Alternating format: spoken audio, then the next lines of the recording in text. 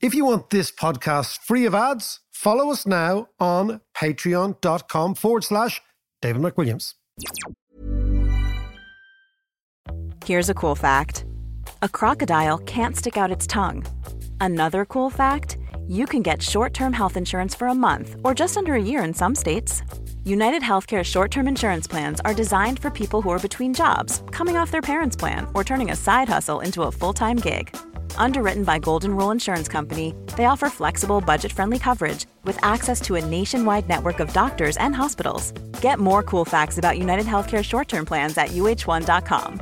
There's never been a faster or easier way to start your weight loss journey than with PlushCare. PlushCare accepts most insurance plans and gives you online access to board-certified physicians who can prescribe FDA-approved weight loss medications like Wegovy and Zepbound for those who qualify. Take charge of your health and speak with a board-certified physician about a weight loss plan that's right for you. Get started today at plushcare.com/weight loss. That's plushcare.com/weight loss. plushcare.com/weight loss. To understand the economy, you have to understand human nature. This podcast is powered by Acast. How you doing there? It is podcast time, and what a week we have seen. First of all, in Ireland, we're going to be talking about the main issue. This podcast is we're going to talk about why immigrants make you rich, why immigration is good for society, why immigration is undoubtedly good for the economy, where growth comes from, why immigrants tend to start companies. I'll just give you a quick statistic before we go. So there's a lot of nonsense been spoken about immigrants and the idea that these people are scroungers or leechers or dossers. Did you know that in America, of Fortune 500 companies, 40% of Fortune 500 companies have been set up by either first or second generation immigrants? Immigrants are not job takers, they are job creators. And we'll go on and discuss that very at length. Important, Mac. It's really important. It's really important. How are you, Het? I'm good. Good. Okay, good. But no, I'll tell you this, because, my grandparents came here, right? The thing about immigration is that immigrants come to a foreign country, to a host country that is generous enough to open their doors to them. They have no friends. They have no network. They have no contacts. And that's exactly what happened to my grandparents who came. And when I hear, they came from Scotland, not that far away, but they came without friends, without contacts, without any network to help them, right?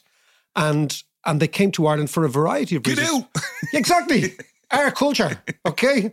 But then, so am I not really Irish? Yeah. It's but it's not even that. It's even closer to home. Even closer to home than that is you and I. We're immigrants. We went to London. Yeah. And most of our mates from the 80s went to London or Australia or Romania, America, all over the place. Yeah, the Romanian was a bit of a peculiar one. Yeah, it was. Yeah, that was very well. And listeners will know that this podcast is listened to all over the world. If you look at the geographical spread, and it's Irish people in the main, all over the world. Exactly. And I even looked that my parents had immigration papers to emigrate to Canada in the early 60s. Right. So, and they kind of got cold feet at the end. So I could have easily been. It got colder if they went to Canada. Little penguins walking around, little French-speaking penguins, because they had jobs in Montreal, right? Yeah. So the point is that the history of humanity, and this is the two things, and we'll deal with them. The history of humanity is travel, right? Humans migrate. We got up out of Africa on our hind legs and went for a stroll. Yeah. And we haven't stopped walking since, right?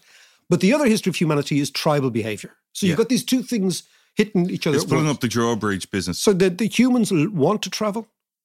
We are curious. We are adventurous. We are opportunistic.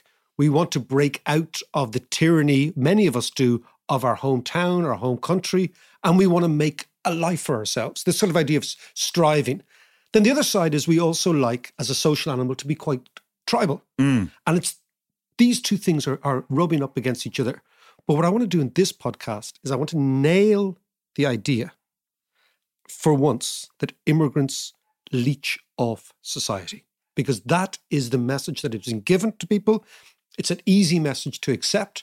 And if you look at the data And that's the one thing about economics. It lives or dies by statistics and facts and data and numbers. And if you look at the data, it is unambiguous that immigrants, maybe because of the inner fire in their belly when they leave their country, that immigrants change the host society for the better. And on an economic basis, every single metric is overwhelmingly pro-immigration. Yeah. So it's important to actually come out of that. I was just going to say, just on that point, the very fact, the energy and the initiative that it takes to actually get up off your arse and go. And you go not to leech off somebody goes else. to leech. You go for a reason. And the reason is to better yourself and, you better the community that you You're enter. absolutely right. You're absolutely right. We're going to come back to this. One of the statistics on that is welfare tourism, John. Yeah. The European Foundation has shown, right? So one of the big myths is that, people from Eastern Europe come to Western Europe because our welfare is better. And that is, you hear that all the time, particularly in sort of racist nationalist politicians. The data says the opposite, that immigrants from Eastern Europe are far less likely to be depending on welfare than anybody else. But we'll go through the figures. But there is one thing to say at the very, very start, right? Is that all of us Irish people have a brush with an experience of immigration. Whether unusually a wee bit like me, you're actually somebody whose grandparents, bizarre decision to take to emigrate into Ireland in 1910. This is not the most clever move in the whole world, right? So there's some of us have that background, but most of us have the opposite experience, which is having gone to other places. So it's not that we should be aware of our history, but our history echoes the idea that we were those people. And not only that, there's a great line in the Louis MacNeice poem, Dublin, which is, I'll read, it's the last verse of the poem. It's one of my favourite poems. Fort of the Dane, garrison of the Saxon, Augustan capital of the Gaelic nation, appropriating all the alien brought. You give me time for thought, and by the juggler's trick you poise the toppling hour. O greyness run to flower, grey stone, grey water, and brick upon grey brick. That's our city. That's Dublin. That's our city. Louis MacNeice. Exactly, and it always has been welcoming foreigners. And I'm fucking evidence of that, right? Yeah. So let's look at what's going on right now. The first thing to point out is that there has been a very big increase in immigration in the last 12 months. So this is why I think these senses are really heightened. And it's true. If you just look at the numbers, right? 120,700 immigrants arrived in Ireland in the last 12 to 18 months, right? And the reason it's a bit different is we've got accurate data up until April of last year, and then we've more sort of estimates, right? That is a 15-year high. The last time that amount of immigrants came in was 2007, 1 year before the Great Crash, and they came in here to basically work on the sites. Yes. Right? Yeah. So that is true, okay? It's the second largest year of immigration in the last 30 years. So that is a fact. The country is now experiencing much more immigrants, right? The majority of these people, John, came from beyond the EU or the UK, right? And that's largely from Ukrainians. So 28,000 Ukrainians came here from April. I think that's figured close to 60,000 or 65,000 now. So, I mean, if people feel that there are a lot of more foreigners here, it's true, there are, right? And in total, the immigrant population is 13.8% of the total population, which is about 768,000 people, right? And that is set to rise. The Fiscal Council of Ireland, who do all the projections for the future, they say that we're at about 13% now. The immigrant population will be about 17 or 18% in 2050. Okay. So that is the background noise. So it's definitely happening. Now, the question is, for Irish people, is that we are the country that has done probably the best in the world out of globalization. Probably the best in the world. So in the last 30 years, the living standards of this country have expanded dramatically, the opportunities, all that stuff. Globalization is a compact, which is free travel of capital, free travel of talent, open borders, and free trade. That's it. Yep. So that mix, whether you like it or not, has served this country extremely well, right? You cannot have free capital coming in, investment, multinational companies, all that stuff, and block immigrants. Yeah. You just can't have it. Now, it doesn't mean you don't have an immigration policy. You have to have some sort of immigration policy. But this idea that you can actually cherry pick and say, we want that little bit of globalization, the one that's all the nice little, all the nice factories and Google and Facebook, we want that little bit. But we don't want the immigration bit. You can't have that because it's actually part of an overall package. And as I've always said, if we want to have a high wage, high skill society, we need to supplement our population with foreign talent. Now, we've done the low skill, low wage option. Yeah. Think the 1950s and 1960s, and it wasn't that pretty. So I think that, yes, there's lots of immigrants here. Yes, the figure is going up, but it's time now to nail this idea that immigrants are scroungers, or in some way leeches, or in some way dossers. Because, first of all, as you said, the fire in your belly, the type of person who comes... Absolutely, yeah. Is a get up and go type of person. Yeah. Right? They're not coming to sit in their Swiss. They're coming to actually generate opportunity for them and their families. And actually, that's what happens with my grandparents. They came up, my granddad was a sign writer, had a little business, little painter and decorator business. And then he phoned his cousins from Scotland and they came over. And so that's what happens. Right? So eventually you do build your network, you build your family comes over, but somebody has to go in the first place to the foreign place and deal with whatever. Yeah. And they are definitely, there's definitely barriers thrown up against you because you don't know. You know the way that people say, it's not what you know, it's who you know. Yeah. Right? If you're an immigrant, much more likely you don't know anyone. So much more likely you start out in your Todd. You go into business on your own. This is why immigrants set up businesses.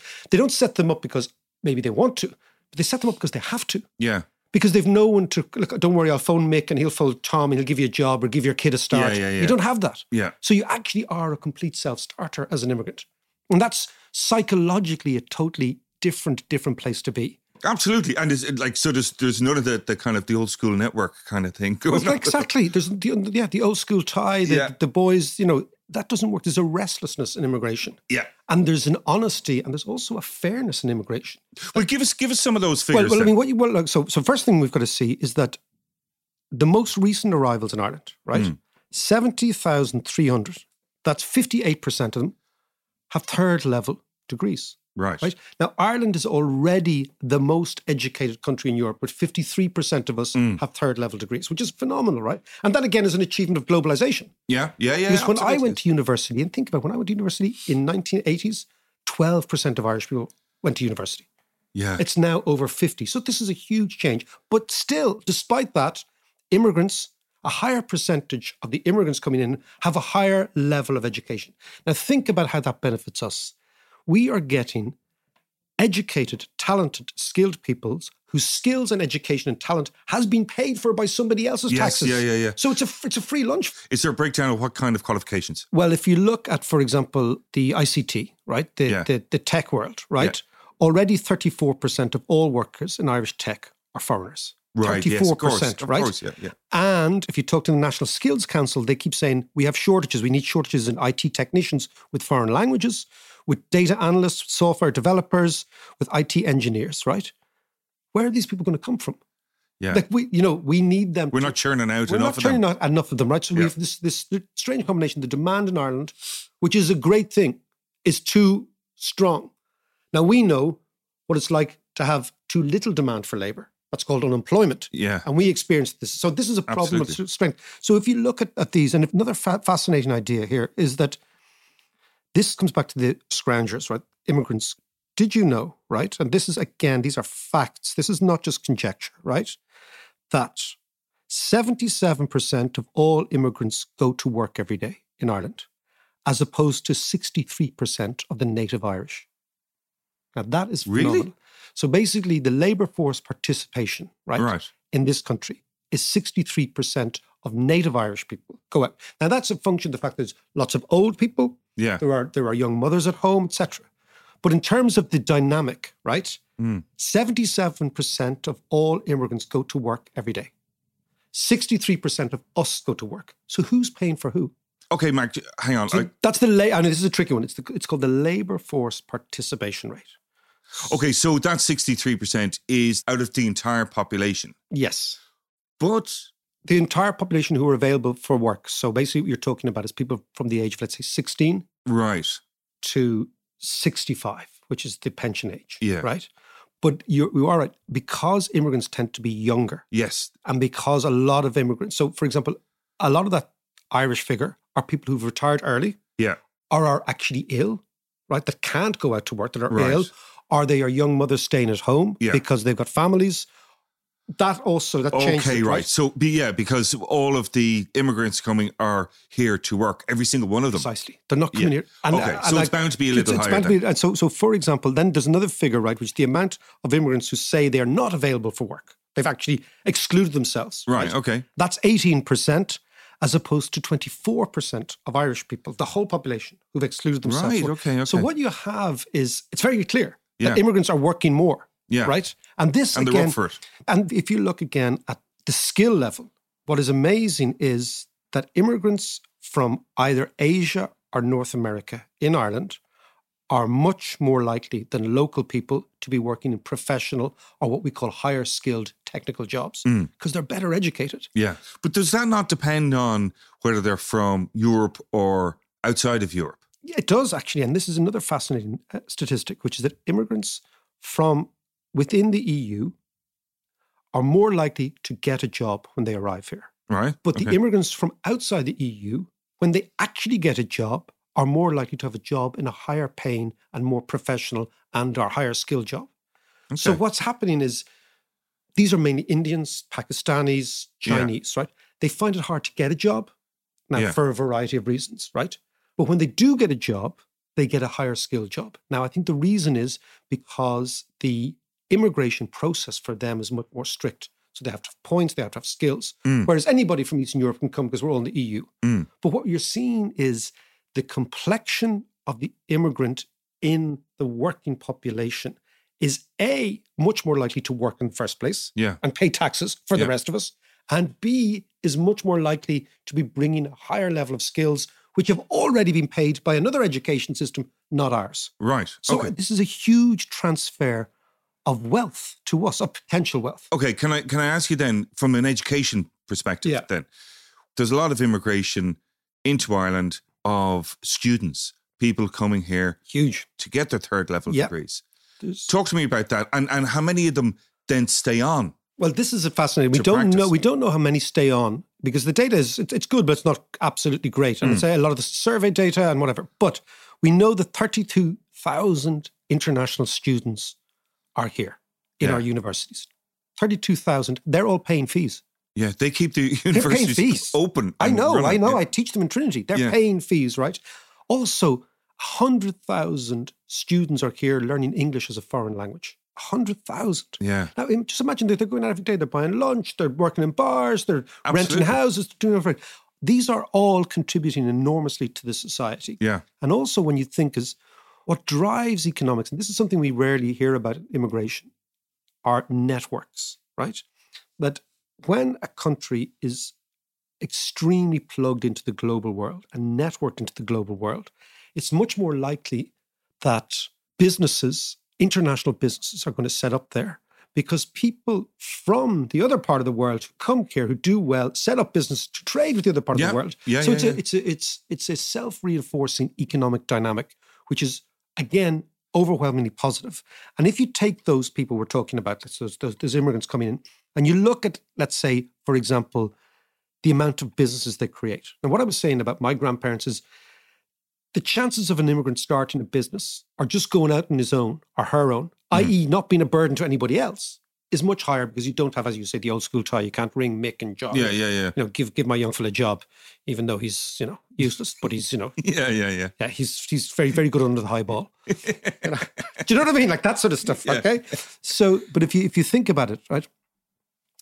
I said at the top, I'll say it again. In the States, 40% of Fortune 500 companies were founded by first or second generation immigrants. 18% of all fast-growing tech companies in the UK were created by immigrants, by foreign founders, right? In Ireland, a quarter of all startups are founded by foreigners. Quarter. Wow. Right? Wow. Okay. That's a good In the stat. United States, think about this, a quarter of all Nobel laureates were born outside the United States. So imagine the types of people that are coming in, and they're coming in here. And if you look at the American Economic Association, which is kind of the holy of holies of economics, said that it's a US immigrant has an 80% higher chance of starting a business than a local native, right? So the dynamic there is extraordinary when you think about it, right?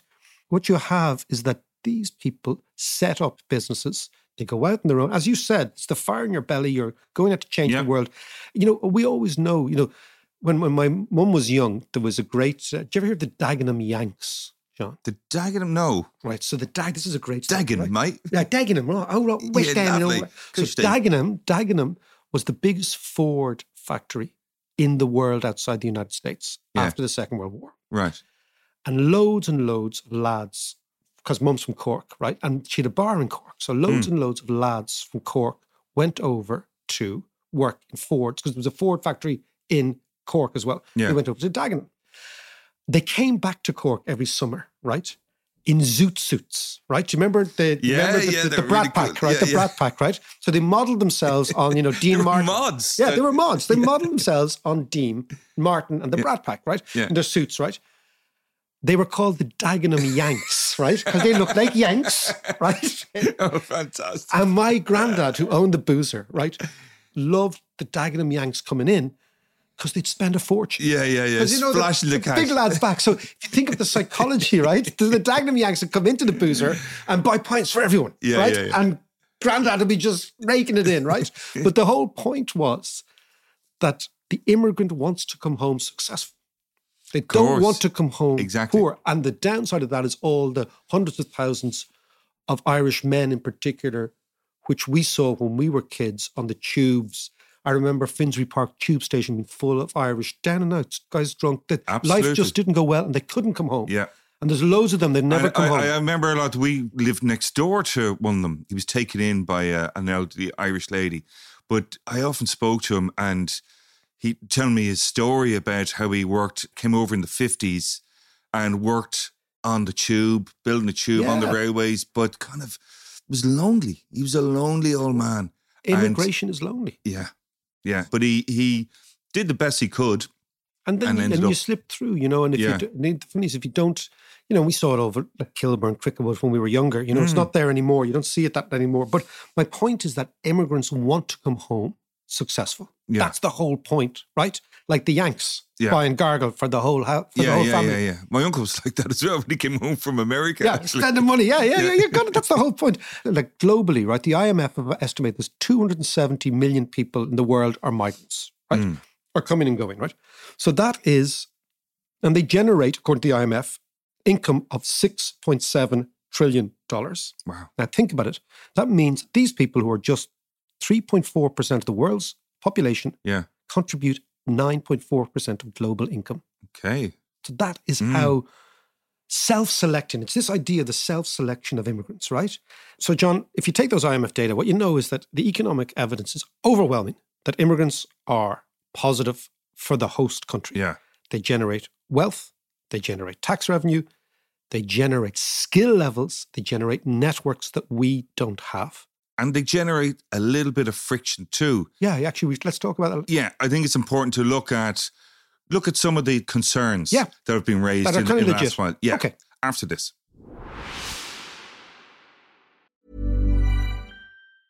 Life is full of awesome what-ifs, and some not so much, like unexpected medical costs. That's why United Healthcare provides Health Protector Guard fixed indemnity insurance plans to supplement your primary plan and help manage out-of-pocket costs. Learn more at uh1.com. Hey there, it's Michelle Norris. I'm host of a podcast called Your Mama's Kitchen. When I travel, I'm usually looking for a way to find a taste of home when I'm not at home. And one of the things I love to do when I am at home is entertain. And Airbnb allows me to do that. When I was in California recently, I rented a house that had a great kitchen. And when we were sitting around the table, we were all thinking, we're in someone else's house. Someone could be in all of our homes as well. If you have a home, but you're not always at home, you have an Airbnb. Your home might be worth more than you think. Find out how much at airbnb.com/host. Millions of people have lost weight with personalized plans from Noom. Like Evan, who can't stand salads and still lost 50 pounds. Salads generally for most people are the easy button, right? For me, that wasn't an option. I never really was a salad guy. That's just not who I am. But Noom worked for me. Get your personalized plan today at Noom.com. Real Noom user compensated to provide their story. In 4 weeks, the typical Noom user can expect to lose 1 to 2 pounds per week. Individual results may vary.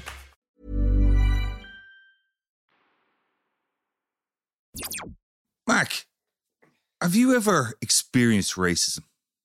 Against redhead people all the time. Okay, but that's a given. No, but really in London or in any of your... No, and it's a really interesting thing. I always remember talking to older Irish people in London. I mean, well, I have told you the story about what I was called. I don't think I've told you that. So I was working the trading floor. Yeah. If you can call this racism, it is, but I don't think it is. It was during the early 90s when the IRA were putting all those bombs in the city of London. Yeah. And I'd come in and I was the only Irish person there, right? Yeah. On the trading floor. And I'd come in and you'd BBC Radio 4, you hear, oh, IRA bomb and the Baltic Exchange or something like this. Yeah, your heart used and to I think, sink. oh, Jesus, I've got to go in now. And it's all English lads. Yeah. But you walk into the trading floor and all the Cockneys are in the trading floor. Yeah. So what I loved the Cockneys. I used to play football with them. And I'd walk in, I was kind of, do you know what my nickname was? Semtex. It wasn't Mick or Paddy or anything. It was all right, Semtex. And then the second was, I walked in there one night and I was walking in and I expected someone to say something. He goes, all right, Semtex, your blokes were up early last night. So there was all this banter, right? Yeah. Your blokes or whatever. But no, I never experienced it. Oh, I got a few. I have to did say, you experience it? yeah. I mean, not that often, but you know, fuck off, country, all that kind of stuff. I got it in America. Interestingly, waiting on tables in Boston. Yeah, That's weird. in Boston, a place called Joe's American Bar and Grill on Newbury Street. Wow, that's Yeah. unusual. We'll move on from this, but there was a friend of my brother's, I think it was, during all that time where bombs going off in the UK and stuff, that he was a manager in some company and he fired a guy for whatever reason, you know. But how your man got him back was he rang the terrorist The MI5. line, yeah, and said this guy. And in fairness to him, that The coppers came around. they came around, but they sent him a note saying, we're watching you. Would you mind popping into the station and we'll have a quick chat? So your man went in, had a quick chat, cleared it all up Yeah. and moved on. But they had to check him out. That's amazing. But that is amazing. incredible. That is amazing. But I don't think so. I actually think, interestingly, I've thought that for our generation and younger, being Irish is a huge plus around the world. Yeah. It definitely wasn't. And we'll talk about the Irish in America in the 1850s before we go at the end of this podcast, and what racism is really like when you experience it as a race, right, as an ethnic bloc. Yeah. But I've always thought that Irishness now, in our generation and certainly younger generation, is like an attribute. It's a positive attribute. It's like being I've always thought it's like being a 2-footed footballer. You know, a fella who play left and right, right? Yeah. Okay, because it gives you a certain intro. I remember was interested in England. Certainly, because England was so class-based, what I found really intriguing is they couldn't place us. They didn't know we were posh paddies, we were poor paddies, we were paddies on the make, right? All that, and that was quite interesting. It was quite perplexing for them because accent and pedigree and all that stuff is so essential there. But I think now being Irish around the world is not a race issue anymore. It's almost positive attribute that you have. Ability to get on, there are some races are very good at globalization. And interestingly, old races who used to be top dogs, like French and Germans, they're not great at globalization. They don't travel a huge amount. They've found it very difficult. Their politics is racked with all the stuff we're going to talk about, which is, the race issues, and our position is gone. Like Brexit is a great example of a country that didn't do well out of globalization, even though Britain's very globalized. But the narrative they bought into was that globalization is a threat to us. We, on the other hand, are very good in a globalized world. Yeah, but isn't it weird then that of some of the things we've seen over the last while? This is why it's so weird. Of people saying burn them out and calling them all sorts of names, and this is all about our culture and all this kind of. What does that mean? This is our culture? What does that mean? This is my culture as well. I can tell you what I think of your particular culture, that particular geezer. But what I think is, and it comes back to, so there are many very reasonable people in this country who are afraid of what I would call the other, right? They're afraid of the strange. Strange kind of discombobulates you because you don't really know, right? And they are very legitimate concerns too. You can't dismiss them. What I've just given you is a litany of the economic reasons. But, there is an expression that culture always trumps economics. Yeah. That your economics can be so accurate, But this is when we started to think culture, tribalism, my people, all that sort of stuff is really significant. And I think that if you decide that those reasonable concerns about who's coming into our community, who are these people, if they are not listened to, you will get many people up in arms. But if they are over listened to, right? That's the thing. You will make a mistake, right? Yeah. Because there was a good point made recently that Jury's Hotel in Ballsbridge has been empty for, I'd say, 4 or 5 years. Mm-hmm. It's a massive hotel in the richest part of the country. Yeah. Put immigrants in there. Absolutely. So that people from Finglas don't feel that they're being put upon. Well, you see, that's the thing that always gets me. I know there was a proposal for that, and the locals were up in arms and threatened to sue the government and all that kind of stuff, which makes them as bad as the lads from Finglas saying out, out, out. And burn them out. Well, I mean, it's the lads from Finglas fighting the streets, the lads from Aylesbury Road fighting the courts. Yes. And that's the difference. But look, the Dave McWilliams podcast calls on the government. No, it doesn't. Spread immigrants around rather than throwing big groups of people into the centre of communities without even consulting communities. But also, I think that it's important to keep stressing that you can't cherry pick on this globalization game.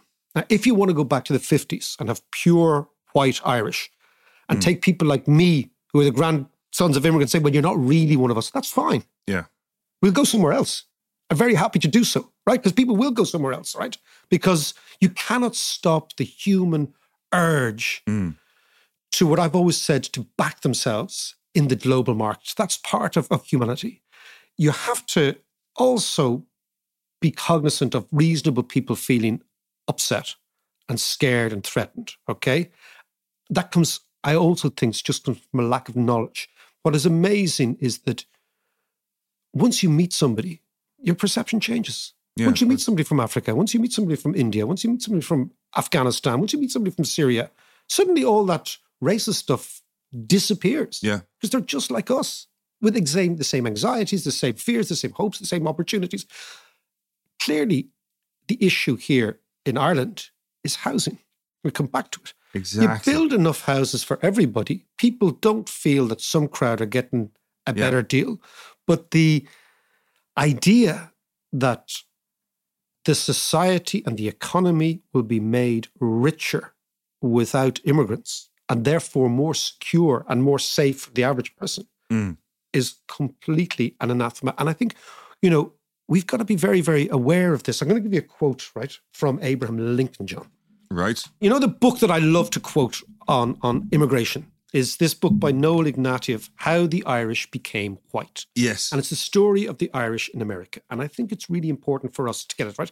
So in the 1850s, right, the Know-Nothings, I've talked to you about this. Yes. There's the League of the Star-Spangled Banner. Yeah. These are the WASPs. These were the WASPs. They were more or less, interesting, they were Scots-Irish. They were Nordy and Scottish Presbyterians. And they felt very threatened by the arrival of the Irish, right? So if I'll give you a figure, right? Between 1851 and 1860, 990,000 Irish Catholics in the main arrived in America. That is 83% of every immigrant in America in that decade was Irish. Wow. Right? So the WASP went bonkers. Okay. It's a lot of people. 83% were all Irish, right? And as far as they were concerned, the WASPs, basically the people who'd won the American War of Independence, in fairness to them, they'd created their own new country. They were profoundly threatened, right? Catholic churches were burned in Maine. Priests were stripped, Catholic priests were stripped and tarred, right? And Abraham Lincoln, the future president, Civil War leader, said something. He said, as a nation, we began by declaring, this is a quote, as a nation, we began by declaring that all men are created equal. We now practically read it as all men are created equal except for blacks. When the Know-Nothings get control, we will read all men are created equal except for blacks, foreigners, and Catholics. Is this what we want? And that is the key to the whole thing, is that that was Abraham Lincoln speaking in the late 1850s in reaction to burn them out. type of movement, right? A nationalist, white, racist, sectarian movement that decided that its grievances were legitimate. And its grievances were actually moral as well. And I'll give you this. These are some great quotes, right? You know, the idea of the Black Irish in America, you know, Eddie Murphy and these sort of guys. Yeah. How do Black folk have Irish names, right? Their great grievance was that Irish people arrived in the States, they mixed with Black people, right? And I'll give you a quote here from this book, right? It's really wonderful. On their arrival in America, this is how the Irish became white.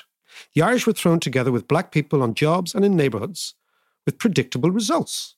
Right? The census of 1850 was the first to include a class that was called mulattoes. Yes. It enumerated 406,000 nationwide. These people had never been seen before, right? Including at least 15,000 in Pennsylvania, the largest number in any free state. Okay, so these were free states. There is no closer breakdown, but they made up little over a quarter of the state's coloured population, right? So he goes on and on, talks about statistics and whatever. But then he goes, the Irish residents of this district, this is in Philadelphia, must have seen on the street a constant reminder of the fact and possibility of sexual union between European Americans and Blacks. These were Irish people, right?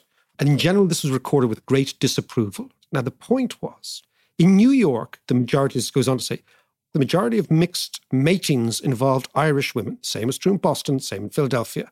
The list of employees of the National Brick Company in 1856 includes a number described as of Irish nationalities who were also listed as mulatto, right? So this goes on. So what was also happening was the Irish were sleeping with Blacks. And this was offending the WASP's sensibility about the pureness of the race. Right. Because the WASPs wanted the white race to remain white. Yeah. Right? Yeah. And so there's all this in the mix, right? And this is the sort of stuff you're hearing now all the time, is like mixed race, et cetera, et cetera. This book is amazing because what it says is the Irish arrived, that 990,000 arrived, most couldn't speak English. They were Irish speakers. Right, yeah. Number one. They had no skills. They were absolutely destitute. They were in many cases incredibly sick, right? And they had no money. So what happens is you end up at the bottom of society. In the United States, in the free states, free Black slaves were socially on top of them. They were carpenters, they were bricklayers, they were tradesmen, etc. Right? So you get this mix in the very, very poor areas. And people do what people do. Yeah. People sleep with each other. Yeah. And this profusion of, you know, Shaq O'Neal and Eddie Murphy, this profusion of Irish names were the fact that they were the names of the Irish mums. And that's how it all emerged. So the Irish were a mixed race in America. And the book goes on to tell how we became white because the Irish leaders figured out we need to be part of the white race at some stage. Okay. Because the Americans didn't see us as part of the white race. The expression, it's an awful expression to use in this, the Americans referred to us as smoked Negroes. Right. Jeez. That was the reference to Irish people because we were seen as being so outside of all those punch cartoons about us. So when you ask me about racism, that's real racism. We never experienced that. We experienced like, you know, and we've changed since then. But I come back to the idea, right?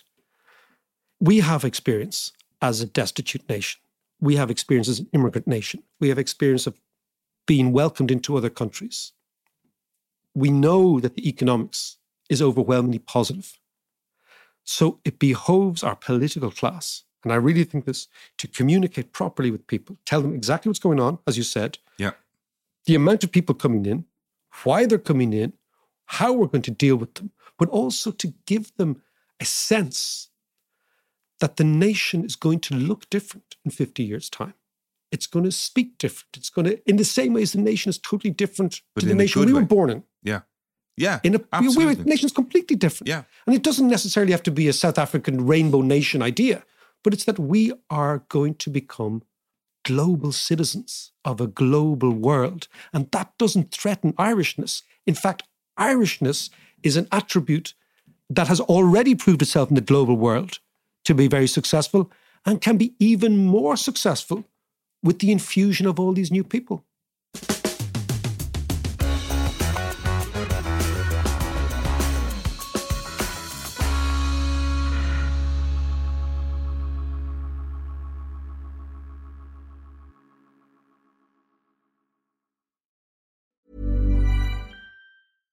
Hi, I'm Daniel, founder of Pretty Litter. Cats and cat owners deserve better than any old-fashioned litter. That's why I teamed up with scientists and veterinarians to create Pretty Litter. Its innovative crystal formula has superior odor control and weighs up to 80% less than clay litter. Pretty Litter even monitors health by changing colors to help detect early signs of potential illness. It's the world's smartest kitty litter.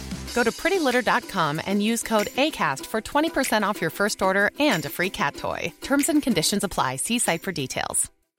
Why don't more infant formula companies use organic, grass-fed whole milk instead of skim? Why don't more infant formula companies use the latest breast milk science? Why don't more infant formula companies run their own clinical trials? Why don't more infant formula companies use more of the proteins found in breast milk? Why don't more infant formula companies have their own factories instead of outsourcing their manufacturing? We wondered the same thing. So we made ByHeart, a better formula for formula. Learn more at byheart.com.